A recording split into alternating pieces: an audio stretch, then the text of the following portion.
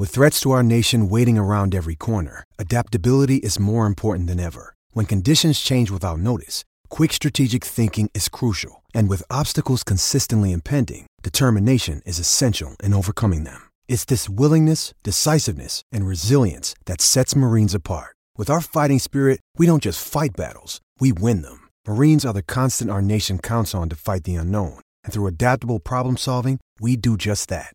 Learn more at marines.com. Another day is here, and you're ready for it. What to wear? Check. Breakfast, lunch, and dinner? Check.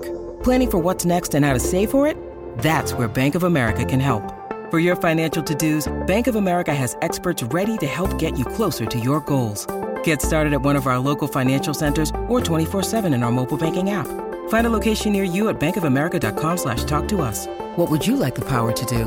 Mobile banking requires downloading the app and is only available for select devices. Message and data rates may apply. Bank of America N.A., member FDIC. Mother's Day is around the corner. Find the perfect gift for the mom in your life with a stunning piece of jewelry from Blue Nile. From timeless pearls to dazzling gemstones, Blue Nile has something she'll adore. Need it fast? Most items can ship overnight. Plus, enjoy guaranteed free shipping and returns. Don't miss our special Mother's Day deals. Save big on the season's most beautiful trends. For a limited time, get up to 50% off by going to BlueNile.com. That's BlueNile.com. When you need mealtime inspiration, it's worth shopping Kroger, where you'll find over 30,000 mouth-watering choices that excite your inner foodie. And no matter what tasty choice you make, you'll enjoy our everyday low prices, plus extra ways to save, like digital coupons worth over $600 each week. You can also save up to $1 off per gallon at the pump with fuel points. More savings and more inspiring flavors make shopping Kroger worth it every time. Kroger, fresh for everyone. Fuel restrictions apply. I had to go about it, write it out and find it myself. And there's some stories I can tell you. I had to fail, had to fall just for what I did well. And there's some stories I can tell you. It is the final word day after the day before. Adam Collins and Jeff Lemon for Westfield London and Westfield Stratford City. More Day extra, 6. Less ordinary. Day 6. We Yeah, could call that's a it nice day way of 6. putting it. Day 6. We've got one test to go in the men's Ashes. The women's Ashes are all wrapped up. We're back in London.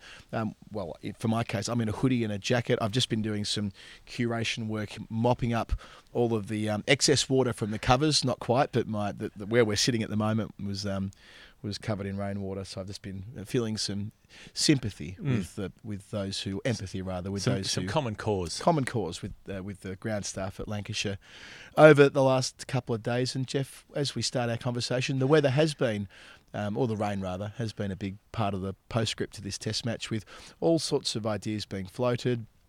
It would appear now that we must have reserve days for Test cricket. Mm-hmm. However impractical, given the complete farce that is the schedule, maybe we should move to timeless tests. I saw someone saying maybe it's the fault of the 100 because the 100's in August, thus denying us the chance to play Test cricket in August. Saw Hypercourse completely repudiate that with how many Test matches have been played in July over the years and so on, and the relative rainfall. Well, also, I'm sure I remember in the 2019 World Cup looking up the fact that the average rainfall in July and August was identical in England, and that in June it was not much different either. So you can always make that case. There are some places in the world where some times of year are more rainy than others.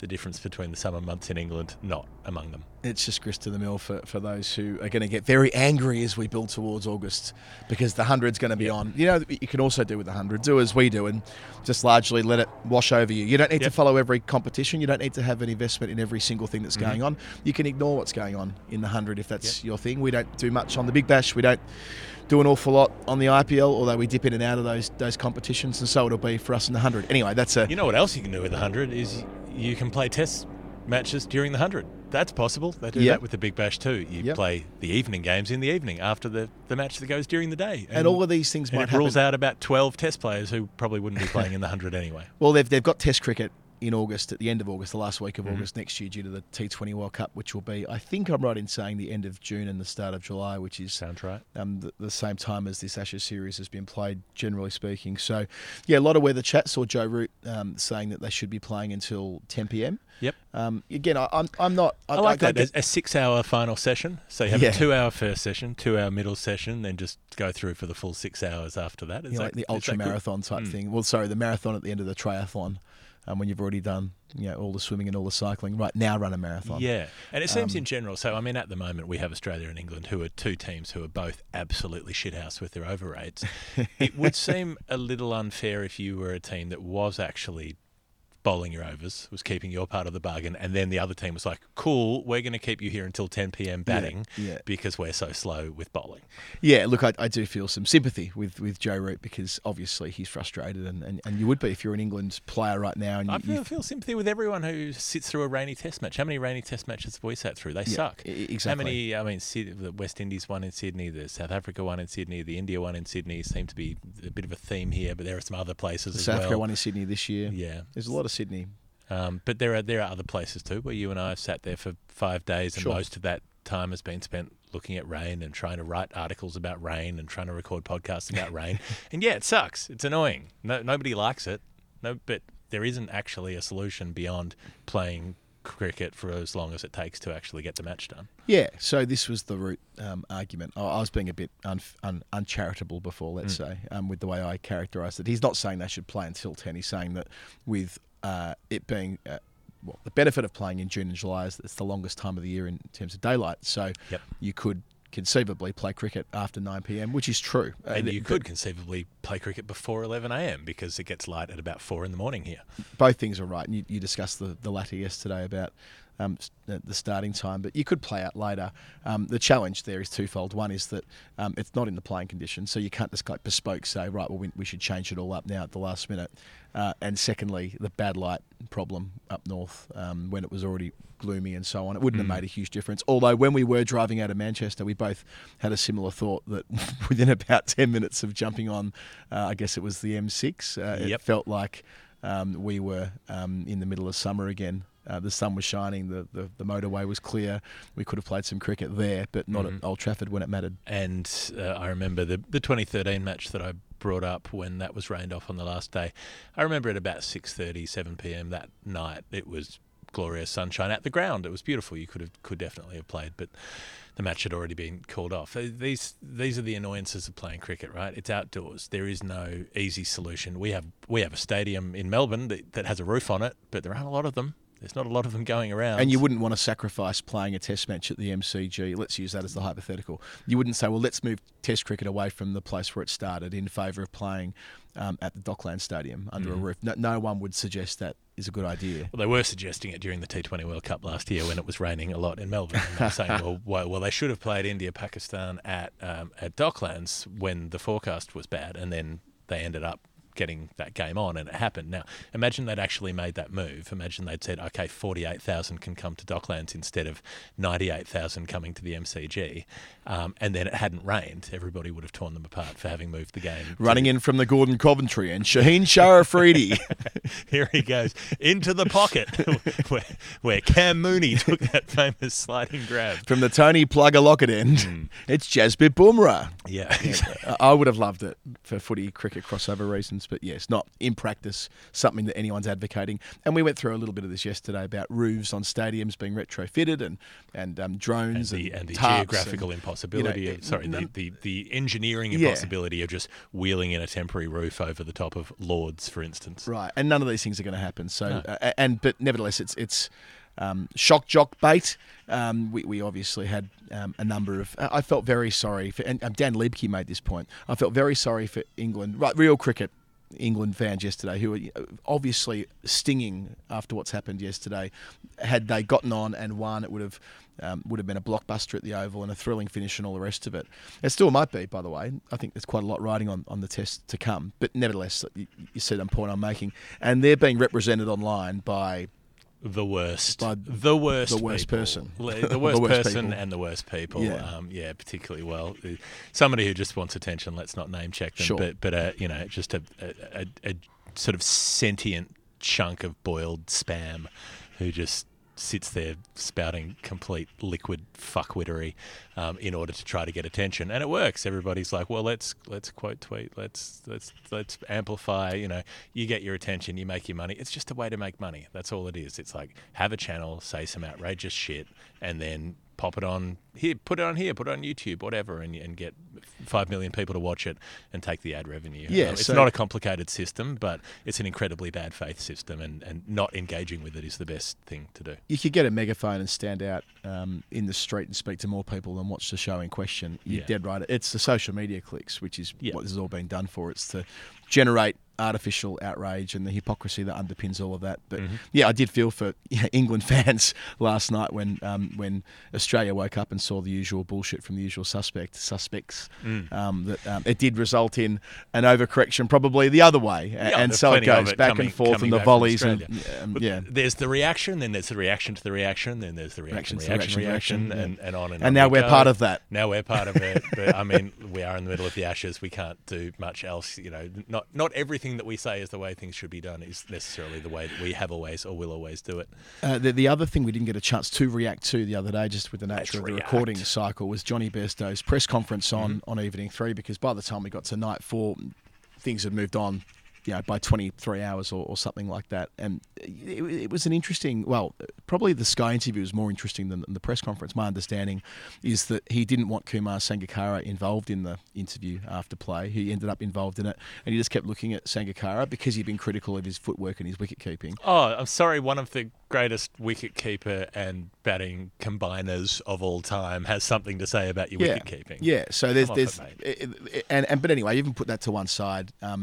Bairstow freely acknowledges in that interview that his legs he's still suffering from a serious ankle leg break, and that it has made it harder for him to move, and he hasn't kept full time for 3 years. I mean, that's what everybody's been saying. No one's disagreeing with you, Johnny. We've all been saying what you're articulating there, that it has been bloody tough for you being asked to keep in this situation, and maybe that's not a good idea. Maybe that wasn't, and great. He made runs this week and he batted in a way that we celebrated at the time. You could argue, and I did argue, this is not retrofitting an argument based on what's actually played out with the rain. I was advocating England declare behind. Now, that might have been a bit excessive, I grant you. But I was saying that if you want every team to declare behind. Well, in this instance, I was thinking if it's a 3-day test match, and it proved to be 3 and a bit, that you need to take your 20 wickets by the end of the 3rd day. There's no provision to wait. And yes, benefit of hindsight, declaring behind might have been a bit over the top, but declaring at lunch on day 3 wouldn't have been. And that isn't Monday afternoon quarterbacking this. And if you're trying to convince the umpires to stay on as well, you've got a tiny bit more latitude if you're the batting team than if you're the bowling team. Not officially, but you can at least try to put a little bit of influence on to say, no, we're happy to stay out here batting when it's dark, for instance. Yeah, maybe. And we want to keep bowling when it's dark. Maybe. But the main point here is that they opened Australia up on Friday afternoon, and they were stopped by the close of play because Australia were bruised and battered and beaten up. They were already bruised and battered and beaten up when the lead was 189 at lunch. Yes. So there was that window of time. I worked out that it was something like 80 minutes. Depends how you want to interpret it, but the 2 extra overs meant the 10 minutes that they would have gotten back takes it out to about 80 minutes, something like that. Which that they were probably isn't the difference, but it could be the difference. Well, they take 3 more wickets in that passage of play, and it probably is, because it's a very different story if they're walking out on Saturday afternoon for the unexpected session, if it's 7 down. 7 down, and they're only 3 wickets away, and they could get the chance to chase. Play at 7 down potentially. Well, you can see a world where you can also see a world where Australia are bowling to England that night, and they're chasing X in Y overs, and England are like, bloody hell, we better do this today. Anyway, it's all speculative now, but the importance of Bairstow having a chance to thrive in the series with the bat, that's great. It's exciting. We all enjoyed it. It was significant. It did bruise and bloody Australia, but I'm still not convinced it was the right strategic call. And Ben Stokes was asked about this after play, and he just won't.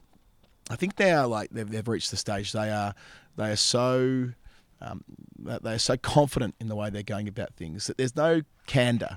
There's never any moment maybe we could have done that a bit differently. The Edgbaston Declaration is another one. Now, I supported the Edgbaston Declaration at the time. I thought it was a good idea to subject Warner to broad before stumps that night. It didn't work right, but you can probably say that now. Yeah, okay. In hindsight, didn't work. Had a go. Had a crack, didn't work. They won't even go that far. When Mike Atherton put that question to Stokes at the presser yesterday about declarations, shut it down. One answer, no. So, I wonder whether that might be the next stage of this Bazball, Stokes, McCullum era, where we can hear a little bit more of, we tried that didn't work. Here's why we were trying to do that, rather than this sort of slightly, we know more. I think Ben Stokes actually said those words to BBC. He's talking about the declaration here. The non-declaration here. Yes, the timing of the declaration. When I say here, I mean Manchester, a different place. But the current Test match declaration, which, whether it was too late or not. I mean, look, if the match had ended up playing out roughly the way it played out and England had declared earlier, then Australia would have just been closer to parity or whatever it was and might have still had a couple of wickets in hand, and they still wouldn't have had time to get a result. Yeah. But things could have gone differently. They could have. You don't know. And it did feel like that could have been the more aggressive option at the time. And also that they didn't fully lay into the bowling. I thought if you are 100% committed to the bit, you come out on the second evening when Stokes and Brooke played sensibly enough. But that's when they don't know how much time they're going to lose, because that's when they're thinking maybe they get 3 sessions over the weekend instead of 1 session over the weekend. So it made sense not knowing what was going to happen next. It's just, if you're looking at it, knowing how much time there was, you thought, well, they could have really put the foot down there, flogged their way to a lead in a shorter amount of time, and then had some distance in front and been able to. It's the 20 wickets thing that's important. It doesn't matter how many runs you make until you know that the wickets are gone and you know what you need to chase. What did you make of Bairstow's comments about his wicket keeping and his? I mean, that whole bit about I'm proud. I've played 96 Test matches and you shouldn't doubt me. When he's in the media in 3 years' time, when he's finished playing cricket, he'll be offering an opinion as well. It's like these guys only understand the importance of criticism once they've retired. Well, so I thought, in a way, I understand the kind of Stokes reticence, the thing that you're talking about of saying we're not interested in engaging with all of these other opinions. That makes sense to me, because it must be fucking exhausting having everybody offer an opinion on the way you're doing things. That's the nature of the game. That's how it works. There's media interest, there's public interest. Of course, people are going to speculate. People will talk about what you're doing. That doesn't mean you wouldn't be sick of hearing it. You're going out, imagine we're doing what we're doing. We're writing our piece or doing our broadcast, and, 50,000 people are writing to us every day saying, I don't agree with your choice of adjective in the third paragraph. I think you should have used a different adjective. Now, a few people do that. But if the volume was expanded to something much greater, I can see why you would be fatigued with it and basically just be thinking, well, just piss off. I don't want to hear it from everybody. We're going to do what we're going to do, and it doesn't matter if people agree with it or not. That doesn't cover the Bairstow situation, where he's literally saying, I am physically impaired to a point that I can't do the job properly, and therefore you shouldn't criticise me for my failure to do the job properly. No one's having a go at him saying that he's a bad person because he's been dropping catches behind the stumps. They're saying that he's not keeping well enough to be the wicketkeeper. Yeah. And I think you would find very few people who were saying before this Test match that he shouldn't be in the team. They were saying that he should be batting in the team and he shouldn't be keeping wicket in the team. Now, they're a bit stuck with their balance, with their wanting to get 5 bowlers in, with the fact that Stokes can't bowl and all the rest of it, and that's part of why Bairstow has to keep wicket. But it probably cost him at least one of the first 2 Test matches, the number of chances that he let go. You can't quantify it exactly, but your wicketkeeper taking catches is the number one part of fielding. That's where most dismissals come from. That's where you have to be up to the job. And if he's physically impaired to a point that he can't do that job properly, he shouldn't have the job. Well, and he shouldn't be angry with people who point this out. Yeah, that's the bit that I found strange. That he gets venerated on social media. Go on, Johnny. British spirit. Stick it up the media. Okay, sure, but it doesn't get around what you're describing there, which is that he's freely admitting he's not having that put to him. He's getting out in the front foot and using it as an explanation as to why it's been hard for him. Okay. That's fine. You could have played as a specialist bat. Anyway, on the other side of the ledger with Australia, the criticism of Pat Cummins has came in pretty thick and fast over the weekend. And you're already seeing certain sections questioning whether he'll captain again and all the rest of it. Which that was quick, wasn't it? What, 3 weeks ago? He was national hero, Captain Pat, carries Australia home at Edgbaston, put them on his shoulders and carried them across the line. He's an inspiration to a generation. Sack him. He's shit. Get rid of him. Well, this is it, isn't it? This is the world we live in when it comes to having a role of public responsibility. It's why we churn through political leaders so quickly, because once one thing goes wrong, the call is always to get rid of rather than to persist. But with Cummins... you institute one program that defrauds millions of poverty-stricken Australians, and then everybody wants to blame you for it. They want a royal commission. They want to point fingers. It's not easy. Somebody has to steal money from poor people so that rich people can have it. It's just part of the job. A bit of understanding. I hope you're not trying to appropriate my position on Pat Cummins, the robo-debt and the scandal that was there. Definitely not. Definitely not coming from the same point. But yeah, the Cummins narrative discourse, the Cummins discourse, has moved back to where it was last year, which is that that pansy cuck woke simp shouldn't be allowed anywhere near the purse strings, or let alone the captain's armband, and that he should be sent back to fine leg and just go and bowl, mate. Piss off and bowl.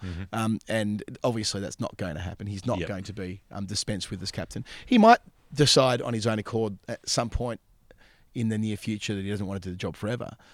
He always said... He said that at the beginning. At the very start. He wants this isn't going to be a real long-term thing. He wants to end up as the senior pro in the side, similar to what Joe Root's doing right now, what Alistair Cook did when Joe Root took over. I mean, what Ricky Ponting did when Michael Clark took over. It's not without precedent to have a former captain in the ranks still playing as a senior member of the side. But I don't think that there's a ready-made successor to come and sitting there putting their hand up. It's not going to be Stephen Smith, despite how often you hear that raised in conversation. It's not going to be Steve Smith. He doesn't covet the job full-time, nor will he be given the job full-time, so it's a moot point. And he might not play for that much longer anyway. He might not play for that much longer. There's Marnus Labuschagne, who is the Aussie number 3, and I think has made pretty big strides when it comes to his leadership skills on the field. I was really impressed by the way he spoke at the press conference the other night. He's found a way to answer questions directly. A lot of younger cricketers find that difficult. I remember doing a press conference with Marnus when he was maybe in the first 6 months of his Test career, and he was trying to offer a broader perspective on the game that he was involved in, but he was battling with that because he was brand new and he was wet behind the ears, and he hadn't had this kind of scrutiny before. Now he's good about that. He can give wider perspective, and that's what's expected as a captain. It's not the only trait you need to be a captain, but it's a pretty important one that you can communicate. And he wasn't just doing the pointless, relentless positivity. You know, when he was asked the question about would they try to win the game, he wasn't like, we just need to pile on 300 and then declare, 240 in front and then knock them over in 40 overs. Yes. Which he could have done. Like, players have done that before. Yeah. Michael Clark at Trent Bridge in 2015 when they bowled out for 60 saying we'll win the game. Well, words to that effect. We'll just go out and smash them. We can still win it, and obviously that was never going to happen. But that mindless positivity is a good description. Carlos, don't you tell me we've lost this game, Carlos. So there was. I've lost my train of thought now. Where were we? Yeah, Cummins. And Lisa needs braces. Lisa needs dental braces. Plan. Yeah. So Cummins is he might make his mind up that he goes and to become a senior player sooner rather than later, but it's not going to happen anytime soon. And they've just won the World Test Championship, retained the Ashes, and they're a decent chance of winning next week, or this week rather, at the Oval. And that would be mission accomplished for a whole bunch of senior players, including him. So it's not like it's been a bloody disastrous tour or anything. They've had a few very bad days, or two very bad days. But the inability to keep perspective seems to be something that follows Cummins around because of the way he not inherited the job quite so much as the way that they changed coaches shortly after he became the skipper. But it is something in cricket coverage where cricket is a long game that takes a really long time, and yet people's view on it tends to be about 17 minutes long. They can't remember anything that's happened before the day that they're currently watching. You look at the span of what Cummins has done, what they did in Pakistan, breaking even in Sri Lanka when conditions were difficult there. And making the world final. I know he wasn't there for that, but getting to the World Test Championship final when they were 2-0 down and shot. That took some pretty stern stuff, and I know Cummins wasn't at indoor, but to bounce back from that as a group. It took an awful lot. Yep, and you know the thrashing in the Void Ashes, the last Australian Ashes, which also means Stuart Broad doesn't have 600 Test wickets, given that series was void. He took about 14 in that series, something like that. Bowled well in that series, so but they don't count sadly. So he's still on 586 or so. Yeah, you mentioned numbers. Like in a way, if you want to, you can make the case that England's numbers across the board look more impressive. I think they've scored more runs, taken more wickets, and individually they've got players topping the charts on both wickets and runs. I reckon. If I'd been on holiday and then you just gave me the series averages, I'd be like, well, England are bossing this. But that reminds me of 2009, where Australia numerically seemed to have bossed the series, just didn't win the big moments, and so it is for England. When it mattered most at Lords, they lost 9 for 100, and when it mattered most at Edgbaston, they couldn't hold their nerve and stick the landing on that final afternoon when Cummins and Lyon came together and Stokes was went bounce a war and it didn't work and didn't have anything else to turn to. So, yeah, and that's okay. That's not saying Stokes is a rubbish captain and should never do the job again, per the stuff I've heard about Cummins. Sack him. It's cricket, and cricket is an imperfect sport, and that's partly why we're so drawn to it. Selection. Casting forward a wee bit before we hit stop on this episode. Yep. Does James Anderson get what might be the farewell test? Do they go back to Josh Tongue, who... That's been there's been a lot of get Josh Tongue in with Mark Wood, two faster bowlers. Yeah. Australia haven't liked it. But what Anderson does is he's the guy who goes at 1.6 and over at the other end and probably contributes to wicket taking in that way. Do they let Wood have a rest? You can't afford to, can you? But does it... I mean, this is kind of about relative motivation. Australia desperately want to win over here. England now, the best they can hope. Don't want to lose the series. Desperately don't want to lose the series, but I expect they have to win. I expect Wood will play. I think it's as cut and dried as that. England have to win this Test match, otherwise they'll be the ones getting tailed up by their press and their supporters at the end of the series. Like the way the narrative shifts, right? Like right now, England are roaring. They're on top. They're the three lions. Australia are shit. They're finished. They're tired. They're worn out. They don't have the ticker for it. They're going home with their tail between their legs. And then if Australia win this week, England will be shit. You know, suddenly all that will turn. England will be, it's embarrassing. Bazball's failed. They've had a humiliating reversal in their own backyard. Blah blah blah. Like all of the bullshit will be rolled out. Sure. So they need to win this match, and in order to win this match, they need Mark Wood to bowl. Maybe Ollie Robinson might come back in as well. He bowled superbly at the Oval last year. I think you want to risk him. He's just too much of a liability with fitness. Yeah, I think it'll hinge on his fitness, but I'd be surprised if he wasn't considered given how good he looked at this ground. And I described this ground intentionally because of the way the Oval's played. I received a message from someone the other day about saying, it's an absolute belter, it's always a road. It's not. That's not how it is. We saw that first session between Australia and India a couple of months ago where it was genuinely lively. We saw the way in which Surrey have been able to make the most of the seaming conditions there more than the spinning conditions over the last couple of seasons, not even using a specialist spinner. So I don't think it's a foregone conclusion that Todd Murphy plays. But if Todd Murphy were to play, it could easily be at the expense of a batter, and by that I mean Cameron Green. Yeah, I think he has to play. I think Murphy has to play. You need an option. If you're going to have 5 days of Test cricket, you need a slow bowler, at least just because of the kind of bulk overs they can get through, the number of overs the Australian quicks got through, even in that one innings that they bowled up at Old Trafford. Yeah. You know, they had to do a lot of work because of the absence of that spinner. Mitchell Marsh has some question mark about whether he's got soreness. Would that mean that he's unable to bowl? Then you've lost an option there. So I think if Marsh can't bowl, then they probably go to Green and leave Marsh out. But how do you leave Marsh out when he's one of the few who've looked like he's batting really well? Does that put pressure on at the top of the order? Like there are a lot of ways that things could move around. And also Mitchell Starc's shoulder, which he sort of injured a couple of times. They're saying he's okay, but you'd have to think that after a couple of days, that's when those injuries tend to get a bit worse. You know, the stiffness and so on sets in. It takes a little while to get over that hump. So I wouldn't imagine if he's not 100%, that's when you look at Nisa coming in, and the freshness swing of Nisa. option, and to add some with the bat. Although Stark's been very good with the bat at times in this series. So I think Australia have a lot more moving parts. England, it's basically do you go all out with pace with Tongue and in place of Anderson, and then for Australia there are 3 or 4 options. Yeah, England have already named their unchanged squad, as they like to do the day after a Test match, saying the squad is the same. The one little speculator out there is that if Australia do well this week, or even if it's framed up as ahead of the test, wanting to win here desperately. Does David Warner see this as a good jumping off point? Mm-hmm. In the for column, in the pro column, it'd be seen positively by the public. Giving whoever the next opener is, be it Harris or Renshaw or somebody else through the Shield, against Pakistan, a pretty good opportunity on home soil, favourable conditions. 3 tests against Pakistan, who've won 4 tests ever in Australia, followed by 2 against the Windies, who are unlikely to be competitive, unfortunately, for reasons that we talked about last week. Gives them an entire summer to get set along with Usman Khawaja. And I don't think it'd be received that well. So I mean, Warner has a prodigious record against Pakistan. He's absolutely devoured runs against them, but it would be seen as stat padding, I think, if he wanted. It could be. Even if he came back and made hundreds in those first 3 tests of the home summer and got his farewell at the SCG, I think there'd be more broadly a sense that he was doing something for his own benefit rather than thinking about the team. Yeah, and this would be for him. He said it himself, winning in England and winning in India were the 2 things left on the table for him. All of them have said it. That entire generation at the start of the year said India followed by England. They used the term bucket list time and time again, right?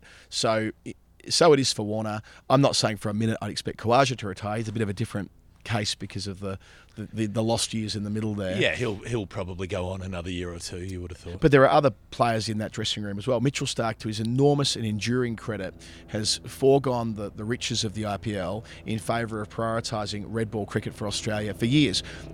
Whenever Mitchell Starc says, I've had enough, he should do so with the best wishes of everyone in Australian cricket, because he's done his time and been a tremendous servant. I don't think he'll pass up the opportunity for another home summer either, but he's the kind of player who might go, well, winning in England is something he's had left for him too. Stephen Smith, there are a whole group of them who this next summer doesn't have a tremendous amount of jeopardy and a tremendous amount riding on it, whereas this week has everything riding on it for that group who've won the World Test Championship and could finish with a win in England for the first time in 22 years. I think Stark's bowling so well and has bowled so well the last couple of years that there'd be no reason for him to pull the pin now. He might as well keep going while he's at the top of his game, which he is.